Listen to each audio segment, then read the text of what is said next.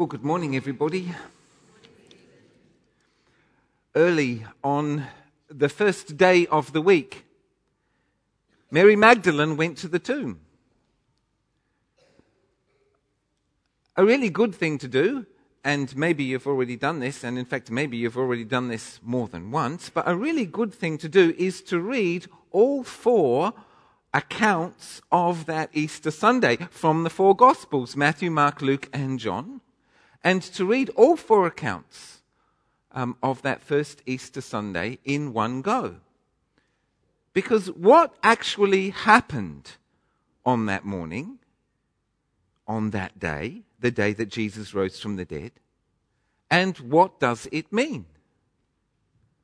Well, if you do that, if you read all four accounts, you'll see that there are some marked differences between the accounts, suggesting that actually a lot of things happened on that day and that each account is, to some degree, a summary. Each author is being selective because there is so much to tell that, in fact, there is too much to tell. So each author is selective. But when you read the accounts together, it is also abundantly clear that each account is indeed remembering the same event. For they all agree on the same basic set of events. Very early on the morning of the first day of the week, that is to say, on a Sunday morning, while it was still dark, Mary Magdalene went to the tomb wherein the body of Jesus had been laid on the Friday before. We know from the other Gospels why she is going. Jewish burial rites were required for bodies to be anointed with large quantities of spices and herbs and so on and so forth. This ought to have happened at the time of burial. But the requirements of both the Passover and the Sabbath had delayed this. We also know from the other Gospels that Mary Magdalene went with other women too, but John focuses on Mary Magdalene, probably because she was the leader. All of the accounts agree that at the tomb, the women saw angels and were the first to hear the good news of the resurrection of Jesus. Now, isn't it interesting that the beginning of Jesus' resurrected life seems to echo the beginning of Jesus' earthly life as a baby? In both those events, the good news is first communicated to somebody named Mary, and there's angels, and the first people to be commissioned as evangelists of the good news are women. Well, reading now from John's Gospel and jumping from verse 1 to verse 11, let's read on. Now, Mary stood outside the tomb crying. As she wept, she bent over to look into the tomb and saw two angels in white seated where Jesus' body had been, one at the head and the other at the foot. They asked her, "Woman, why are you crying?" "They have taken my Lord away," she said, "and I don't know where they have put him." At this she turned around and saw Jesus standing there. But she did not realize that it was Jesus. He asked her, "Woman, why are you crying? Who is it you're looking for?" Thinking he was the gardener, she said, "Sir, if you've carried him away, tell me where you've put him, and I will get him." Jesus said to her, "Mary." She turned toward him and cried out in Aramaic, "Rabboni," which means teacher. Jesus said, "Do not hold on to me, for I have not yet ascended to the Father. Go instead to my brothers and tell them, I am ascending to my Father and your Father, to my God and your God." Mary Magdalene went to the disciples with the news, "I have seen the Lord." And she told them that he had said these things to her. Well, John doesn't explain to us why Mary doesn't recognize Jesus at first. Of course, she wasn't expecting to see Jesus. As far as she was concerned, Jesus was dead. And she was expecting to encounter gardeners and caretakers. After all, she is on private property, presumably without permission, because Jesus had been buried in somebody else's tomb. And when we're expecting to see something, that's often what we see. We do tend to see very often that which we're expecting to see. But then she does recognize Jesus. And Mary is commissioned as an evangelist, the very first person to carry the good news. He is risen. Jesus has risen, and Jesus is alive. And perhaps we should note, because I think in passing it's worthwhile to do so, we should note that what Jesus doesn't say to Mary. Jesus doesn't say to Mary, "Don't cling on to me, Mary, because I've got stuff to do. And now that I've been restored to life, I intend to make the most of it, because from this point on, I know that eventually I'm going to grow old and die. So for now, I'd like to find somebody to marry and have lots of kids. I'm going to drink Diet Coke and ask myself, what else haven't I tried?" And I make this point because the resurrection of Jesus is unlike the raising of Lazarus in John's Gospel. It's unlike the raising of Jairus' daughter in Mark's Gospel. It's unlike the raising of the son of the widow of Nain in Luke's Gospel. Jesus rose those people from the dead, but they all grew old and died. Jesus' resurrection is to eternal life. He's never going to grow old. He's never going to die. He is returning to the Father, our Father, to God, our God, in heaven. And of course, there are no dead people in heaven. Well, we now read that John supplies us with extra detail. Because in Luke's account, it is Mary working as an evangelist that gets Peter up and running to the tomb to see for himself. But no, actually we find out now in John's account that that's already happened. Mary didn't make one trip, she actually made 2 trips to the tomb, not one. Luke is summarizing. The fuller version, especially of this particular event, the fuller version comes from John, who tells us, returning back to verse 1, Mary Magdalene went to the tomb and saw that the stone had been removed from the entrance. So she came running to Simon Peter and the other disciple, the one Jesus loved, and said, "They have taken the Lord out of the tomb. We don't know where they've put him." And the reason why John includes more detail than Luke is actually quite obvious. He was there. Luke has collected eyewitness accounts, but Luke wasn't there, but John was. The author of the 4th Gospel refers to himself obliquely as the beloved disciple, or as the disciple whom Jesus loved. Now, no one knows for sure why he chose to refer to himself by way of that nickname, by way of that nom de plume, that pen name. I have my own theory, but now it's not the time.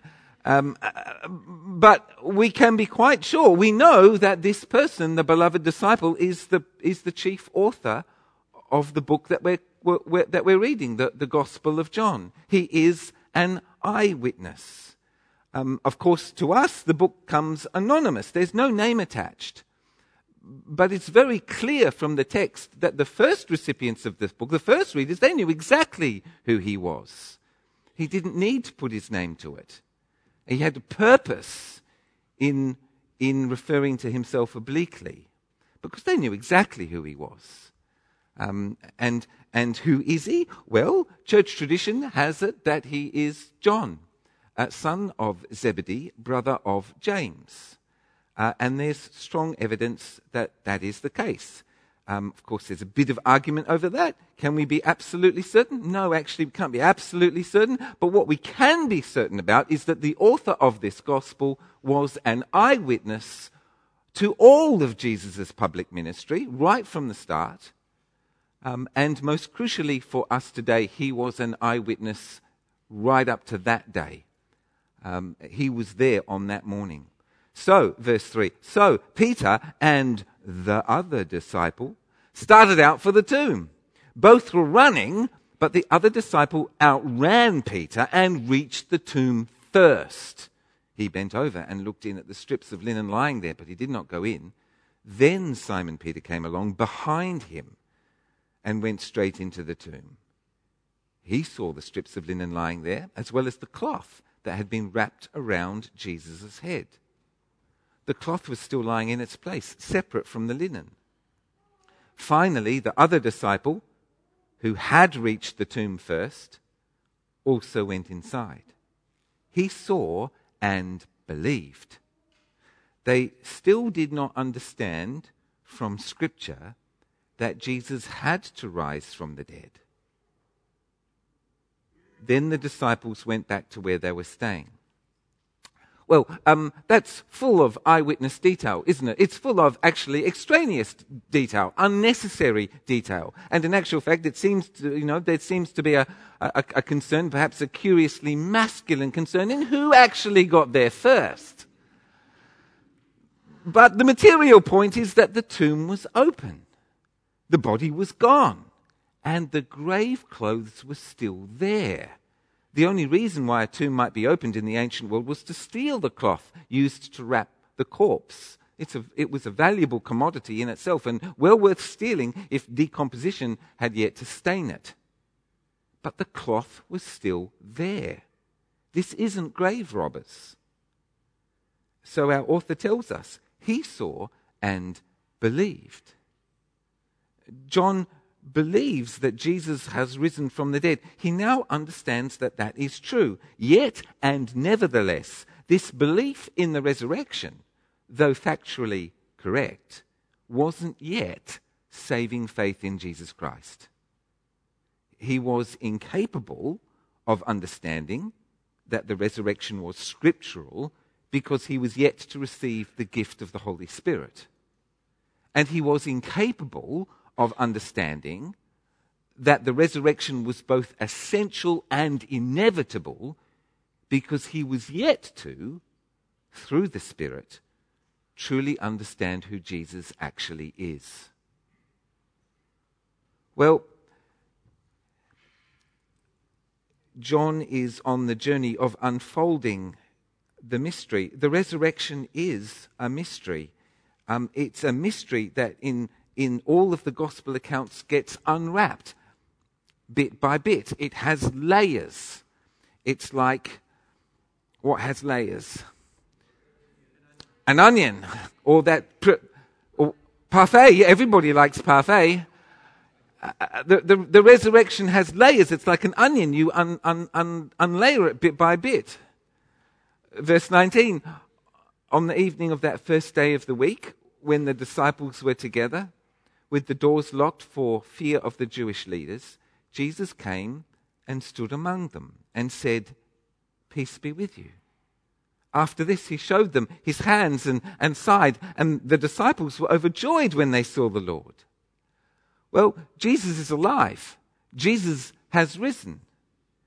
His resurrection is not a resuscitation, as we've seen.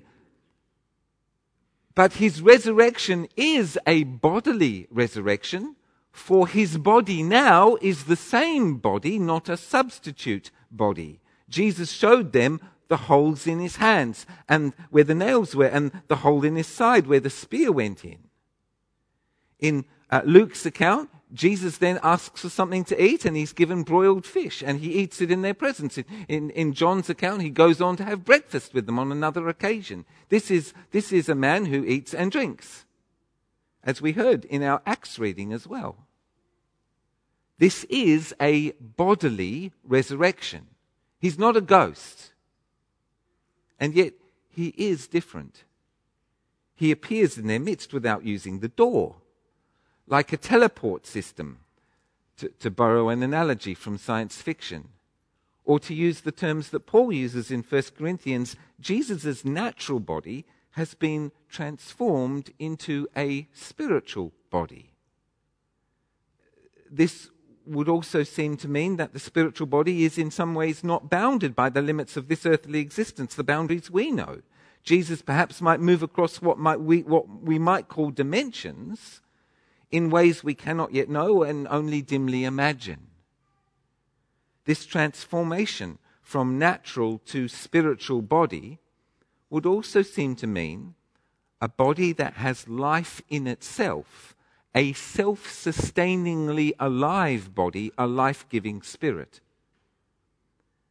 We live only by sucking the life out of other things and killing them in the process. Whether it's carrots or camels, we live only by killing stuff. But Paul teaches us in 1 Corinthians that one day we too will be transformed by way of this same transformation. From mortal to immortal, from perishable to imperishable, from natural to spiritual. Verse 21, again Jesus said, "Peace be with you. As the Father has sent me, I am sending you." And with that he breathed on them and said, "Receive the Holy Spirit. If you forgive anyone's sins, their sins are forgiven. If you do not forgive them, they are not forgiven." So we've heard a little bit about what happened on that first Sunday morning, that first Easter Sunday. What does the resurrection of Jesus of Nazareth actually mean? Well, actually, it's got layers. It means a vast number of things. But let's start just today by considering what this passage tells us it means. Because Jesus says 4 things, and in these 4 things, Jesus speaks with the authority of God. He speaks as God in what he says. And the first thing he says, in fact, he says it twice, is, "Peace be with you." In other words, what the resurrection means is that the cross worked. The resurrection is God's proof that the cross worked and that as a result of the cross, we are forgiven. We have peace with God. That's what the resurrection means. We're forgiven. The cross worked. What else? As the Father has sent me, I am sending you. What Jesus is doing is he's speaking to the global church in neonatal form. All of his disciples in one place, together he is telling them, all his disciples, young and old, male and female, he commissions them now as his representatives.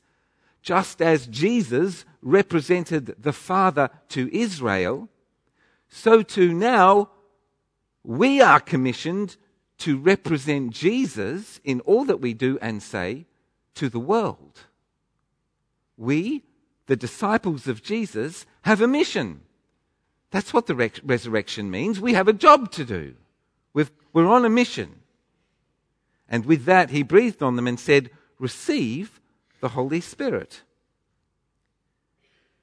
So the disciples will continue to have the intimate presence of God. Formerly, they were walking with Jesus. They had the intimate presence of God in the form of Jesus in the flesh. Now, the disciples will have the intimate presence of God in the form of the Spirit in their hearts, the Spirit of Christ. So for those who believe in Jesus, Jesus is still with them, but through the Spirit. And the gift of the Holy Spirit is the gift of God's empowering presence. The power to represent Jesus to the world in all of the ways that Jesus represented the Father to Israel.